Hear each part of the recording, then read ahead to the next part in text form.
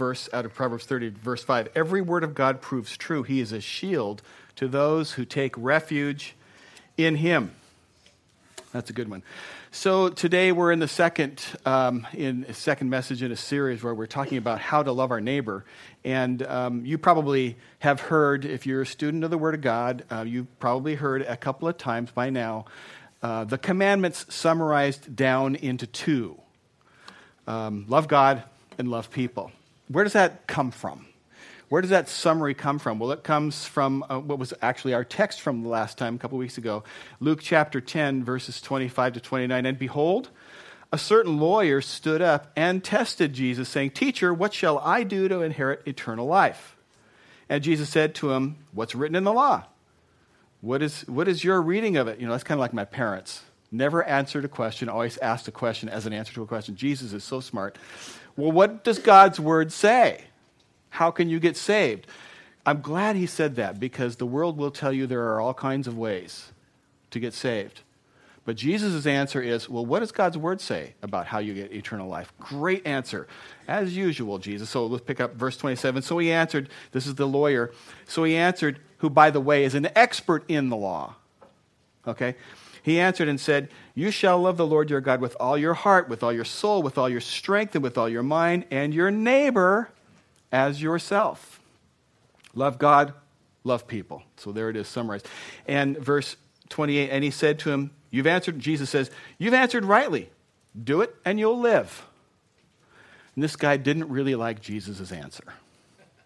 He didn't like it, so he starts getting defensive, and he goes on, he says, "But he, wanting to justify himself, said to Jesus, 'Yeah, but who is my neighbor?'" That great commandment, love God with all our heart, our mind, our soul, and our strength, and then to love our neighbors as ourselves. Last time in this series, we talked a little bit about racism and how it's got to be overcome for us to be able to love our neighbor. And Jesus helped us see that there is a tendency for racism down within our souls. It's down in there, and he told the story that we lovingly call the Good Samaritan story. And today we're going to look at another way to love our neighbors, and it's something that I know you care about and that you want to get right. I grew up, I'm old enough now that I grew up before TV was color, and Sunday afternoons on TV, when you had a choice of like 6 or 5 or 7 channels, remember what a channel was, okay? Click, and there was not that much going on Sunday afternoons, but there was this dependable stream of horror movies on TV Sunday afternoon. They were either Shirley Temple or Tarzan. Horror movies. And I say they were horror movies because as a child, there was a theme. If you think it through, there's a theme about most Shirley Temple and Tarzan movies. You remember? They were orphans. They were orphans. And, and so either Shirley Temple or Tarzan, they were both orphans. What is it, Grandpa? I'm looking for my granddaughter. She can't go inside. Well, I must see if she's here. Sorry, sir. The performance is just over. You better wait over there.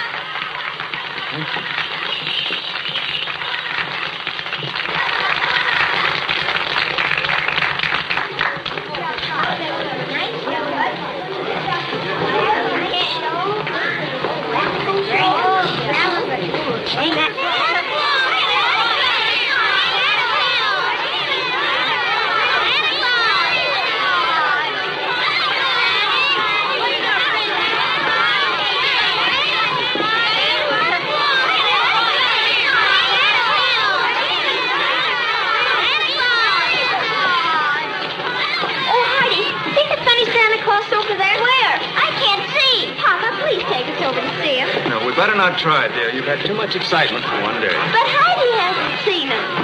Never mind. I don't care. Heidi! Heidi, where are you? It's your grandfather calling me. It couldn't be your grandfather, Heidi. It sounded just like him. I'm almost sure I heard him. I know it's his voice. Grandfather! Grandfather! Where are you? Heidi!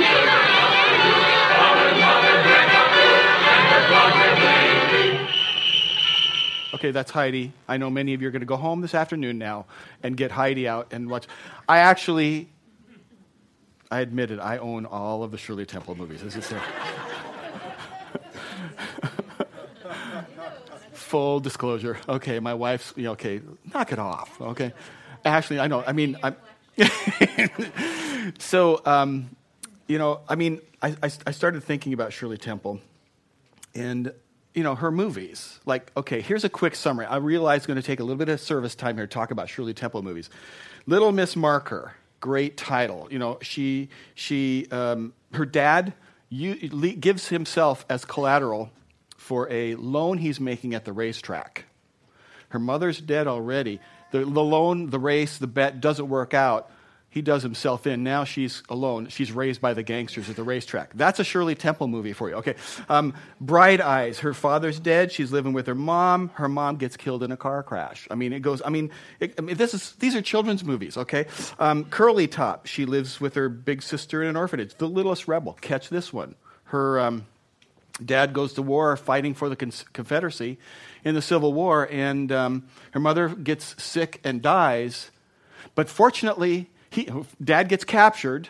Fortunately, Shirley Temple meets Abe Lincoln, who spares her father. It's like, okay, so, it goes on and on. Heidi, this one you just watched, all the way down, The Little Princess. Her father goes to war in the Boers War, and, who knows what happens. But fortunately, she meets Queen Elizabeth, so everything works out. There's just these things. And she did, in the course of 6 years, all before she was 13, she starred in 20 movies. 11 of them, she was an orphan. In 6 of them, or 5 of them, 5 more of them, she lived with just one parent. Only in 4 out of 20 movies did she have her parents. And, so Shirley, go ahead and put that next picture up of her. She just absolutely weaves into our hearts, this sweet little girl, but they constantly put her in the role of being an orphan. And it wasn't just Shirley Temple movies that kind of make up the horror show parade. Disney gets into it too. Have you thought it through? Think about it just for a minute. Disney stories, which are of course aimed at and appeal to children, and I like them too because I've got a few of those.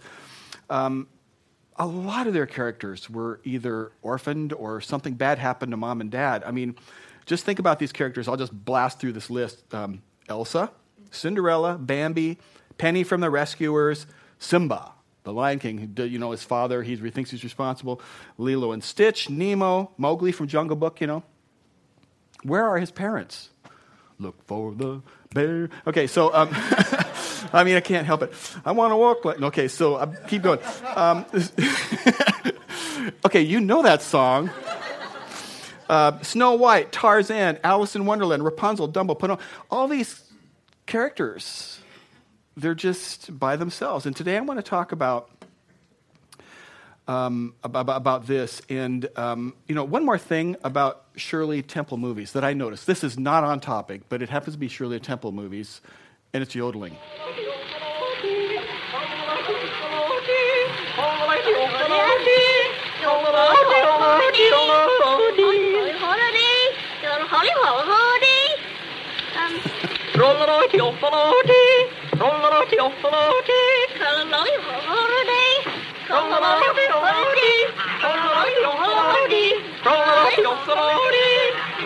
I don't know.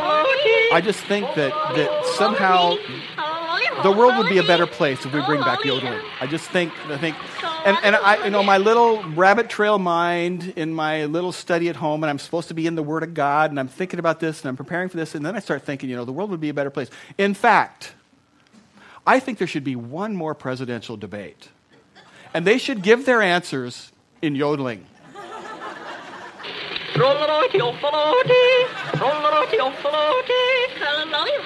Yeah.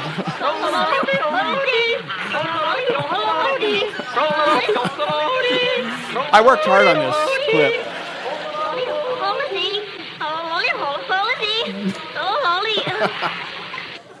Okay. You might watch that debate if it came up, right? Okay. That's cheesy, but listen, please vote. I'm not going to stand today. This is off topic. I'm not going to tell you who to vote for. But I just really think it's important for you to be salt and light and to exercise and cast your vote. And I will recommend this one thing about voting. Vote the values of the Word of God. Where, I don't know what's on your ballot. There are all kinds of issues on the ballot. Income tax is an issue. People that, pocket gopher, all these things that are on there. I don't know how you divide down and figure those things out, but I'm just telling you, vote. And vote the values of the Bible. You can go to the church web page if you want to, crossroads.life, L-I-F-E, and there's a link there, and it will take you to both parties and the state and the Christian voter guides. There's links on there if you need help. But I just encourage you to vote and to vote the Word of God. So today I want to talk about how to love your neighbors, and especially the ones who are orphans. And here's a sad truth about parenting. Just because a woman becomes pregnant doesn't necessarily mean she is ready yet to raise her children. And the same thing is true of guys, there are a lot of unfortunate circumstances today where someone, maybe a woman who's been massively addicted, becomes pregnant, or she's been abused and mistreated and doesn't know yet how to show love to children, or there's mental illness involved, or, some people are just not yet properly equipped to be the best caregiver for a child. And just because a guy can find a girl and get her pregnant doesn't mean he's ready to be a father. So there are just way, way too many examples of this, and that's a reality in the world that we live in today, where there are children. And I want to talk about this, but I have this huge level of sensitivity that I want to keep really up front today, because I think this topic is, for some people, something they saw in a movie. And for other people, it's what they lived as a child or are living as a child. And there are so many examples today of children that are living this kind of lifestyle. In the United States right now, there are about 400,000 children that are in government-run foster care situations. 400,000 in our country. That's in this country. And they're in need of a home right now. They don't have a family. In this state, in Washington State, there are over 10,000 children in need of a home that are in the care of the state. And in this state, if a child goes into the foster care program, the policy of how the state handles it is they try to create a case plan for each one of the children. And the case plan will have a goal. And the goal may be to reunify them with their biological family. That's one of the goals. Another goal would be to emancipate. In other words, as a child gets to a point where they can just become legally authorized to make their own decisions, even though they're not yet 18, they would be emancipated. Another goal is to see them placed into a family that can raise them, and they get legally to stay there. That's the goal of about 25%.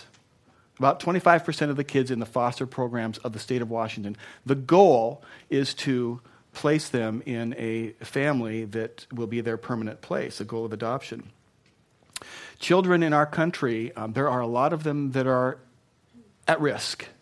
And I don't, that's a very broad way of saying it, but each year in the United States, there are about 700,000 children, 700,000 confirmed to be victims of maltreatment. And, that number comes from where there has been some indication of abuse or neglect that's actually been verified by an investigation.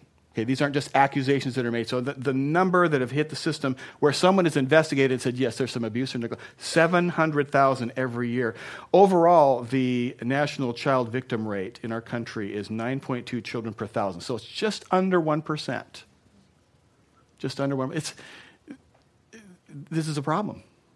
Even though the numbers are maybe small in a percentage-wise.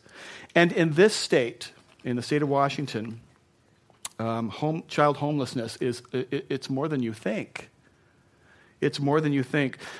This is going to be how the state of Washington will define. What does homeless mean? Okay, homeless means that they lack a fixed, regular, and adequate nighttime residence. It goes on longer than that, but I wanted to keep this short today.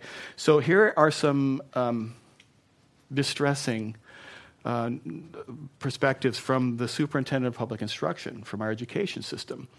In the state of Washington, there are about 32,000 children right now in the public schools who are homeless. They're not with their parents. That's 3.1% of all of the students in school. Now, this is just a section of it. I put the section of the chart up that shows the younger kids. But those numbers are consistent all the way through high school. A couple thousand kids in each grade homeless in this state. It's crazy to think that. And here's a sad statistic about children that are homeless in school. The 4-year graduation rate of homeless kids is under 40%. The 5-year graduation rate for homeless kids is under 50%. And education is so important for kids, for their future, for everyone, for their future. And when we hear these statistics, these numbers, they just kind of overwhelm me. I look at them and I think, what can I do about that? I care about it. I'd like to. And I think that some really good, loving people have their hands on the necks and hearts of these kids, and they're doing the best that they can, and they're trying, and they make a difference. But these numbers are speaking for themselves. And it's no wonder that the Lord talks to us about orphans. And I want to say this, though, about these numbers, although there's a lot of them. There are far more Christians than there are children who need homes. A lot more Christians than there are children who need homes. And I really believe with everything right in here that the church can make a difference here, a big difference. And I want to show you through God's word today that I really believe that the church is God's plan A for making a difference in the lives of children who are in need. I mean, I think our government does a lot, and they do well with what they can, with what the resources.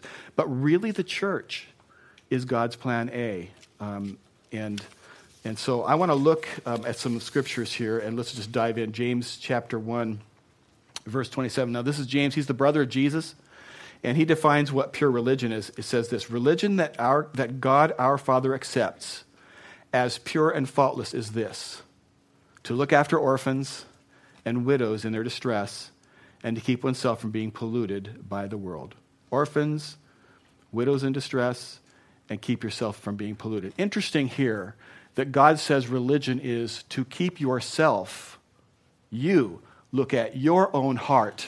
This is a rabbit trail. I'm not going to stay here for long. But we're to look at our own heart to keep ourselves pure. It's not telling us we're to look at somebody else's heart and get them to be pure. Catch that. Even our culture wants to guide and control people's hearts. That is not the direction from the Lord. The Lord puts that right down in the soul of every person. What's the purest form of religion that God accepts?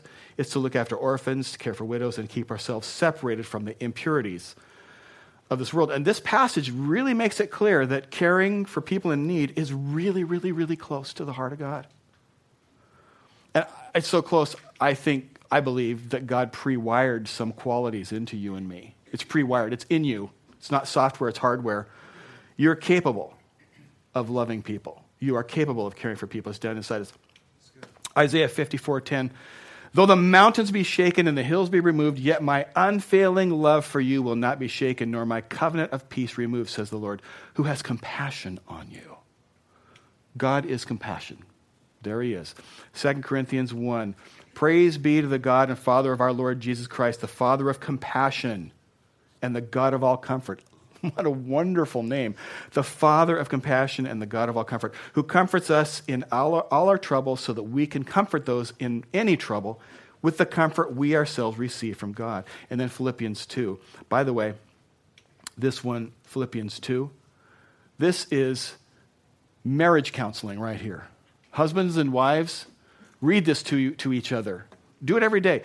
Therefore, if you have any encouragement from being united with Christ, if any comfort from his love, if any common sharing in the Spirit, if any tenderness and compassion, then make my joy complete by being like-minded, having the same love, being in one spirit and of one mind. Do nothing out of selfish ambition or vain conceit. Rather, in humility, Value others above yourselves, not looking to your own interests, but each of you to the interests of others. You know, God would never compel you to compassion if he didn't already know you were capable of doing it and being it. And, you know, here's what would happen if I was to show you pictures of children, you know, told you some stories. I think many of you would say, hey, how can I help? I see that need. I want to be involved in it. I mean, I already know that's true about you because I've watched it happen right here in this room. Here's what's just happened recently. Coats. These are coats you donated to children in our community. And it ended up being coats, hats, scarves, gloves, hot chocolate. What do you think is going on in the hearts of these children?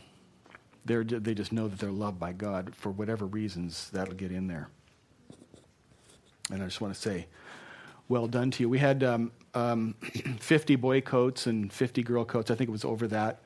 And hats and gloves and scarves. And the ones that we didn't give away, we gave to the local school counselors, and they gave them away. Way to go, church. I'm going to say to you, well done. I'm just blessed to be a part of this family. Way to go. Yeah. But if I was to show you pictures of specific children and their stories, now I'm going to walk on, because I just have this picture of Sally Struthers crying on TV, you know, begging for money, you know what I'm saying? And I don't want to do that with you. I don't want to do that. I just want to talk about this and say that, you know, there are stories, and I could tell you some, and I'll just mention a couple. These are real. But I'm uncomfortable in this moment because I don't feel the liberty to talk about somebody's life and what's going on. So I've changed the circumstances a little bit. But these examples have come from real life people that I've had my eyes and hands on and talked to, okay? Just a couple. About a mom who is in rehab and the father of the children is out of the picture, and there's two beautiful boys who are 7 and 9, and mom's not home and dad's gone. I think that if you saw their pictures and know the circumstances, you'd be thinking, what can I do to help this family? How can I help? I mean, and I just, another one is, I can think of this sweet young woman, high school age. She's involved in high school sports. She's liked by people. She applies herself. Can't go home. Dad is a raging alcoholic who gets absolutely violent. I don't know where mom is, out of the picture. So she's couch surfing. She doesn't live at home. She lives wherever she can stay for a while someone has compassion on her. I mean, I think if you saw these stories and you knew them specifics, you'd go, okay, how do I sign up? I mean, you know, we got a spare bedroom. Let's give this girl a place to live. Let's love this girl back to health. Let's show her what love really is. Let's, you know, I mean, it's in you. And I know why you do this. I think when you actually hear the story and you see the circumstances, it makes a difference when we see that it's not a theory, it's a real person, you know. And these 400,000 children in our country, every one of them is a real person with a real face and a real story. Every single one of them. I think God calls the church to care about and to help people that are in need.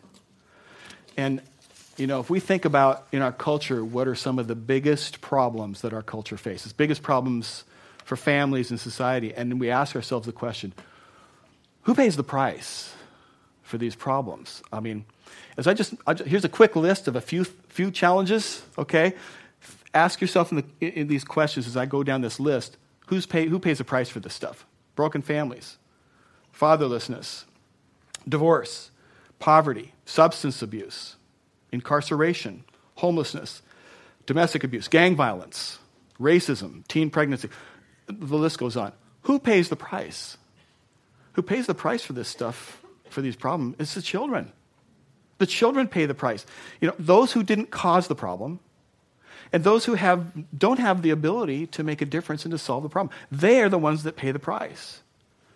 And maybe that's why the Lord tells us in Psalm 82, he says, defend the weak and the fatherless. Uphold the cause of the poor and the oppressed. Rescue the weak and the needy. Deliver them from the hand of the wicked. This is God's plan A. We're told to defend the weak and the fatherless, rescue the weak and the needy. And I think about all of us, about you people, this church family, you. I think about us that you're good people. You're good human beings, and you care about people that are in need. And when you see somebody in need, your heart goes out to them. I believe that about you. I've watched it. I was riding my bike. I like to ride my bike, and I was riding my bike recently, and I saw this nest full of baby bunnies. There's a certain section where I go on this trail, and there's bunnies all over. There's just a section, and there's this nest of baby, and they're so cute, and they're defenseless, and they're helpless. So, we should save the bunnies, so I'm coming along, and here's a dog who also sees this nest, and this dog's on point. You know what that means? That dog's going like, okay, which one of those am I going to eat first? It's like, I don't know. I mean, and you know what fluffy baby bunnies look like, right? Well, just in case you don't. Oh, I don't know how that picture got in there. Oh, wait a minute. That's not actually.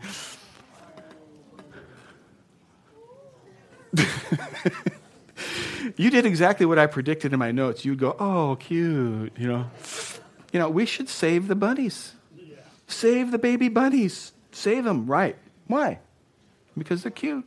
Because they're defenseless. They're helpless, so we should save the bunnies. And if we're going to save the bunnies, we should also save the whales, and we should also save the spotted owls, and we should also save the children, right? The kids. Rescue the weak and the needy. Defend the fatherless. But it's so easy in our world because out of sight and out of mind. And I've got my own kids. And I've got my own problems. And I've got my own bills to pay. And I've got my own stuff going on. I don't have time.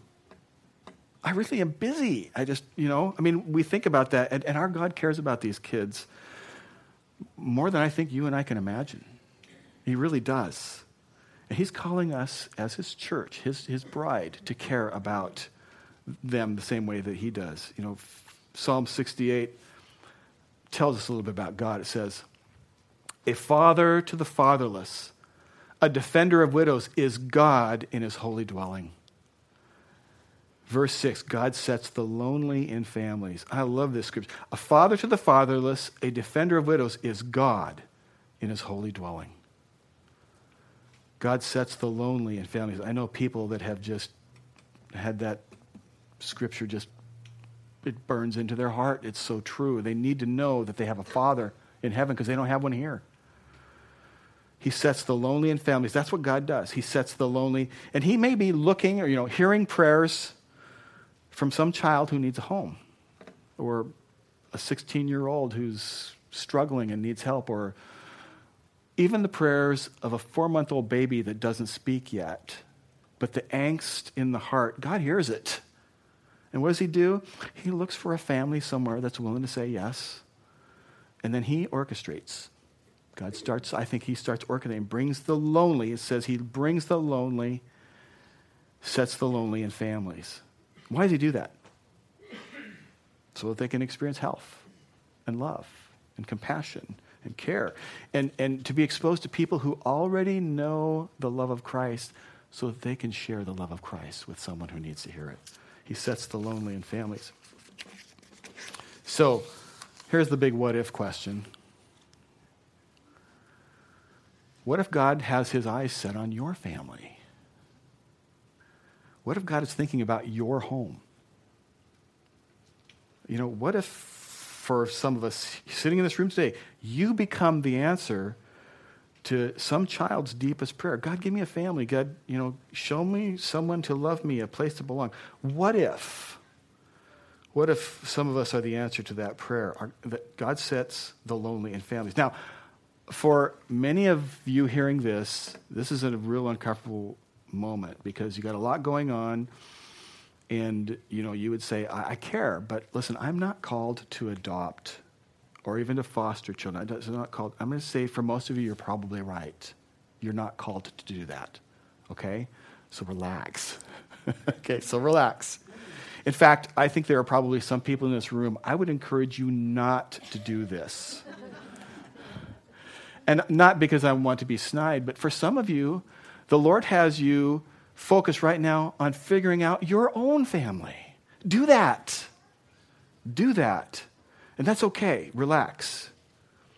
But before you say, no, we're not called to do that, I just encourage you to pray. Just pray. Just ask the Lord, God, is there something I should be doing on this topic? Some way I should be involved? Would you have me do something, God? So some way you're calling our family to be a blessing for somebody in need. And I think you probably, because they're sitting in this room, you probably already know somebody who has prayed that prayer and responded to it, and God led them to become a blessing and help some child who was in, significant need. And, if you ask them, they say, yeah, we realized the Lord called us to do this. It was something, God put us here so we can make a difference. He picks up the lonely and puts them into families. And that's how God uses a church. I would say this too. If you ever decide to let a child into your home, into your family, if you say yes to this, you may never, ever in the rest of your life be more like God than in that very moment. You think about it. It may be the most God-like thing that you ever actually do when you invite somebody into your family. Why? Because if you're a follower of Christ, that's exactly what God did for you. It's spot on. I mean, Terry, I was a spiritual orphan, separated from God by my sin, and God adopted me into his family. He did. He gave me his name. When you call on the name of Jesus, you're adopted into God's family. And God adopts you, not because you're good, not because you deserve it, but God adopts you because he's good. And he delights in drawing you into his family. And this whole topic frames an understanding of salvation for you and for me, for the goodness of God. It's why Jesus came. When you call on the name of Jesus, you get adopted into the family of God. You become a son or a daughter and joint heirs. And, you get all the benefits, full boat.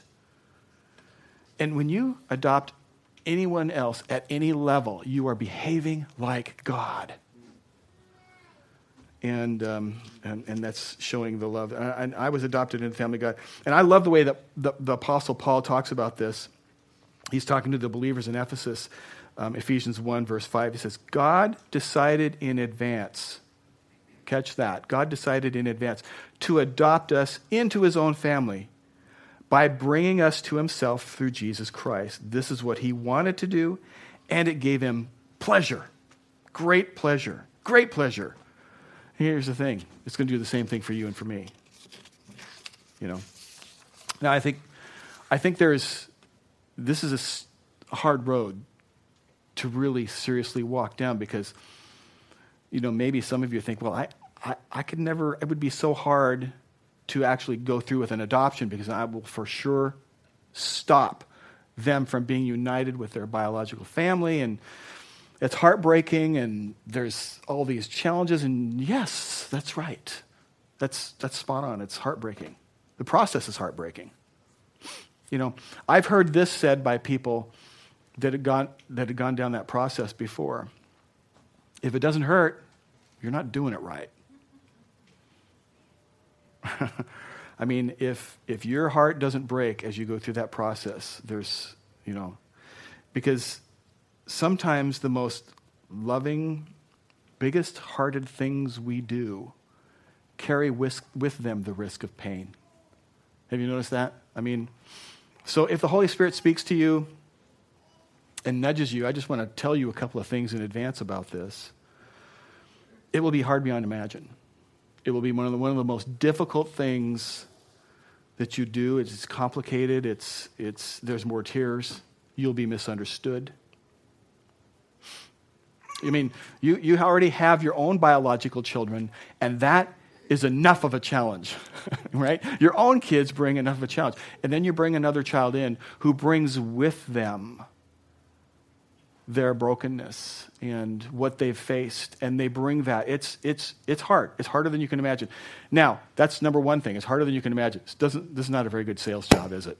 Okay. It's harder than you can imagine. But number two, knowing that it's harder than you can imagine, I want you to understand number two, the child is worth it. The child is worth it. They're worth it. They're absolutely and completely worth it.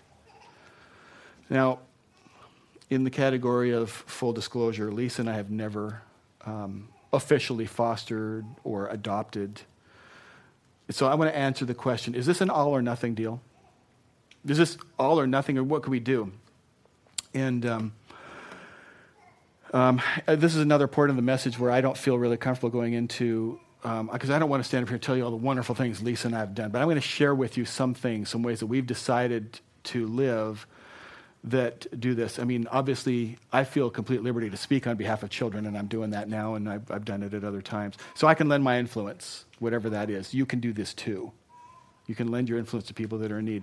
We've not officially, but we've unofficially adopted many people who lacked real parental covering and love, and we've got a list. I mean, it's not a written down list, but there have been many people who they literally call us mom and dad because we father them and mother them and care for them, and it's a lifetime commitment on our part. And we've entered into that with several people, and they know it, and we are invested in, and we will not stop being invested in them. We're going to parent them just like we do our own kids. And I mean, there have been times where I've been asked. Maybe a little bit because I'm more of a upfront public ministry, but I've been asked by single mothers if I could be a father figure to their son. And if I can, I say yes. And I try to keep that really appropriate. And yes, I do. I mean, I have done that. And I have some of those that I've said yes, I would be a father figure to have not been an easy road. They've included me fathering them through their years in the state. What's it called? It's not called prison for young kids, huh? Okay, juvie. I've fathered young men through that process in a deal that lasts for a few years. In fact, I did it right up the street from here, and other places. And you can do that. And just to stretch your boundaries a little bit, this is a stretch to consider this in the category of orphans, but we treat it the same. There are senior citizens that Lisa and I know that are of no relation to us in blood, but they're kind of orphaned in life. And so we regularly and consistently invest ourselves in them. You can do these things without formally adopting someone. And these things might be unofficial in the eyes of the world, but I'll tell you this, they are absolutely official in the kingdom of God. Absolutely. And they make a difference. You can work within God's system and say, I see a need, God can use me to show his love. And here's something that I want to kind of tack onto this topic. It's really important to me, and I think it really, really matters to God, and therefore I think it should really, really matter to us. We believe in the sanctity of life. All life. You know, we deeply value the life of the unborn child, the life of the baby. We deeply value the life of the teenage girl who ends up pregnant and is afraid and thinks she's going to be rejected, maybe by her church family or everybody she knows, and she feels ill-equipped to raise a child. We deeply value parents who at some point just concluded, I can't raise these children, and now you're heartbroken because you've lost this tether you had to your little ones. I mean, we value all life. We care about all life. And we believe that all life needs a spiritual family. All life does. The love of God. All life needs the love of God in his church. And here's the deal. What's amazing about this is you can be their spiritual family. You can. You can help with something as simple as giving a child a smile or a hug. I mean, as I said before, I'm walking a tightrope here. I think one of the most meaningful ministry opportunities I've ever had in my life was an extended period of time where I was ministering to a young woman. And she had significant needs. She was the victim of ongoing sexual crimes. And they were perpetrated against her by the people who should have been protecting her. It was just heartbreaking and terrible. And for some reason, the Lord placed me in the proximity to pastor this young woman. Now, I want you also to understand that I conducted myself with the full knowledge and involvement of my wife and other people. I was always very careful to be in the proper, safe, and appropriate setting with her. But I cared about her, loved her, still do.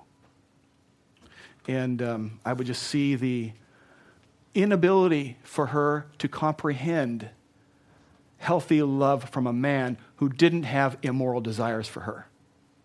That's all she knew. Those that trusted her, those that should have protected her, violated her, and that's all she knew of adult men. And I knew there was a place she just needed to be held. She just needed to be hugged, smiled at, and accepted. No, you're not dirty. You're not soiled. You're worthy. You are precious. God loves you. I love you. You have a tomorrow. And she's needed this. Now, at the same time I was ministering to her spiritually, there were professionals ministering to her on a counseling level. And they knew about my involvement. Of course, I knew about their involvement. And there were times where I wanted to just reach out and grab her, but she wasn't ready. And over time, trust was built. And there was a place where that was appropriate. And I will just jump to the end of the story and tell you this. She lets me hug her now. I don't see her too often because she's moved out of the area. She's healthier, and she's married to a pastor somewhere. And when I see her, she comes right straight to me for one of these. And you can do that. You can do that. You can adopt someone. People uses people like you and like me to father the fatherless. And it doesn't have to be something big. It can be something small. It can be, something as small as serving in that nursery. Even though you don't have any kids in the nursery. You think, well, I've done my turn in the barrel. Okay. I'm not trying to get into a statistics battle with you. I'll just tell you this. There are children in there who come from foster homes, and they just need to be loved on. And listen, I'm not trying to recruit people for the nursery or the children's ministries or the youth program. I'm trying to help you minister in an area that the Lord has called and equipped you in, and you will never be complete until you say yes to the Lord and you go hug some kids. Anyway, or it could be Sunday school, or, there are children in our nursery and in our Sunday school and in our youth program who come from foster settings. And listen, I want to say this too. Guys, gentlemen, step up. There are a lot of kids in our community who end up here who do not have a godly male figure in their life. And you can be that. You just go be cool. Go be smart and godly, and you will make a difference. You don't have to solve all the problems of the world. You can serve in the youth program. You can invest in children. You just make a difference. What can all of us do? What can you do? Well, you hear somebody's adopting a child, throw a baby shower. Go do something for somebody who's adopting. Provide needs for people who have a need and are going through something. You can be someone who helps out when you see a need. You can't do everything, but you can do something. And here's a promise to you. If you make a difference in the life of a child, you're not going to change the world, but you are going to change their world. You will change their world. And I just want to dream with you for a second. We're done here, and I want to pray. But, what if, at least as a start in this church, every single parent, every single mom, every single dad knew that their children would be loved on and accepted. I think we do that pretty well. But I want us to break the world record on loving kids. I don't know what that would look like. But I want us to be so passionate about showing God's love to our kids that we have to wait our turn. Well, Terry, you said go sign up to work in the nursery, but they got like 15 people and only 3 babies. I got to wait my turn to be in the nursery? Yeah. What if? That'd be great. That would be terrific. I mean, I would love to see that happening. What if when a young woman finds herself with an untimely pregnancy, and instead of being judged, she saw, you know what? These people love me past a mistake. But my child is not a mistake. My child is a child. I'm not a mistake. I'm a person. And I think we do that. But I want us to be proactive about it. I want us to be looking, sniffing around under logs and looking for places where we can love on a child. I think we can do that. And how does that happen? It happens because the church will rise up and live like God's kids. I believe all that stuff can be true if just as God's church, it's simple. When we pray and the Holy Spirit starts speaking to us, we say yes to him. We just say yes to him. Yes, Lord. Even though it might cost me something, even though it's going to be difficult, yes, Lord, because it's worth it, and these children are worth it. Let's pray. God, I pray that you would speak to every single heart, mine included, Lord. Show us what we can do, whatever it is. Show us that we can all do something. God, give us that heart to do that. I pray, Lord, that this will be reflected in practical ways, that when people come here with children, those children will feel so loved on and so overwhelmed with acceptance that mom and dad go, wow, these people love kids here. This is a world record-breaking place. They love kids here. Lord, I want to be more than just inside these walls. I just pray, too, that for kids in our neighborhoods, the friends of our kids at school, the children of our friends, that, Lord, where you might use so many more than biological moms and dads to care for and to raise children, Lord, speak it to us. We want to rise to that. I pray, Lord, that we will be the bringers of salt and light. You've called us as the church to do that, to get that balance right, too, a little bit of salt and a whole bunch of light. Help us to do that, Lord, I pray, because your little ones are worth it. Give us your heart for children. I pray these things in Jesus' name. Amen. Would you stand and sing this with me?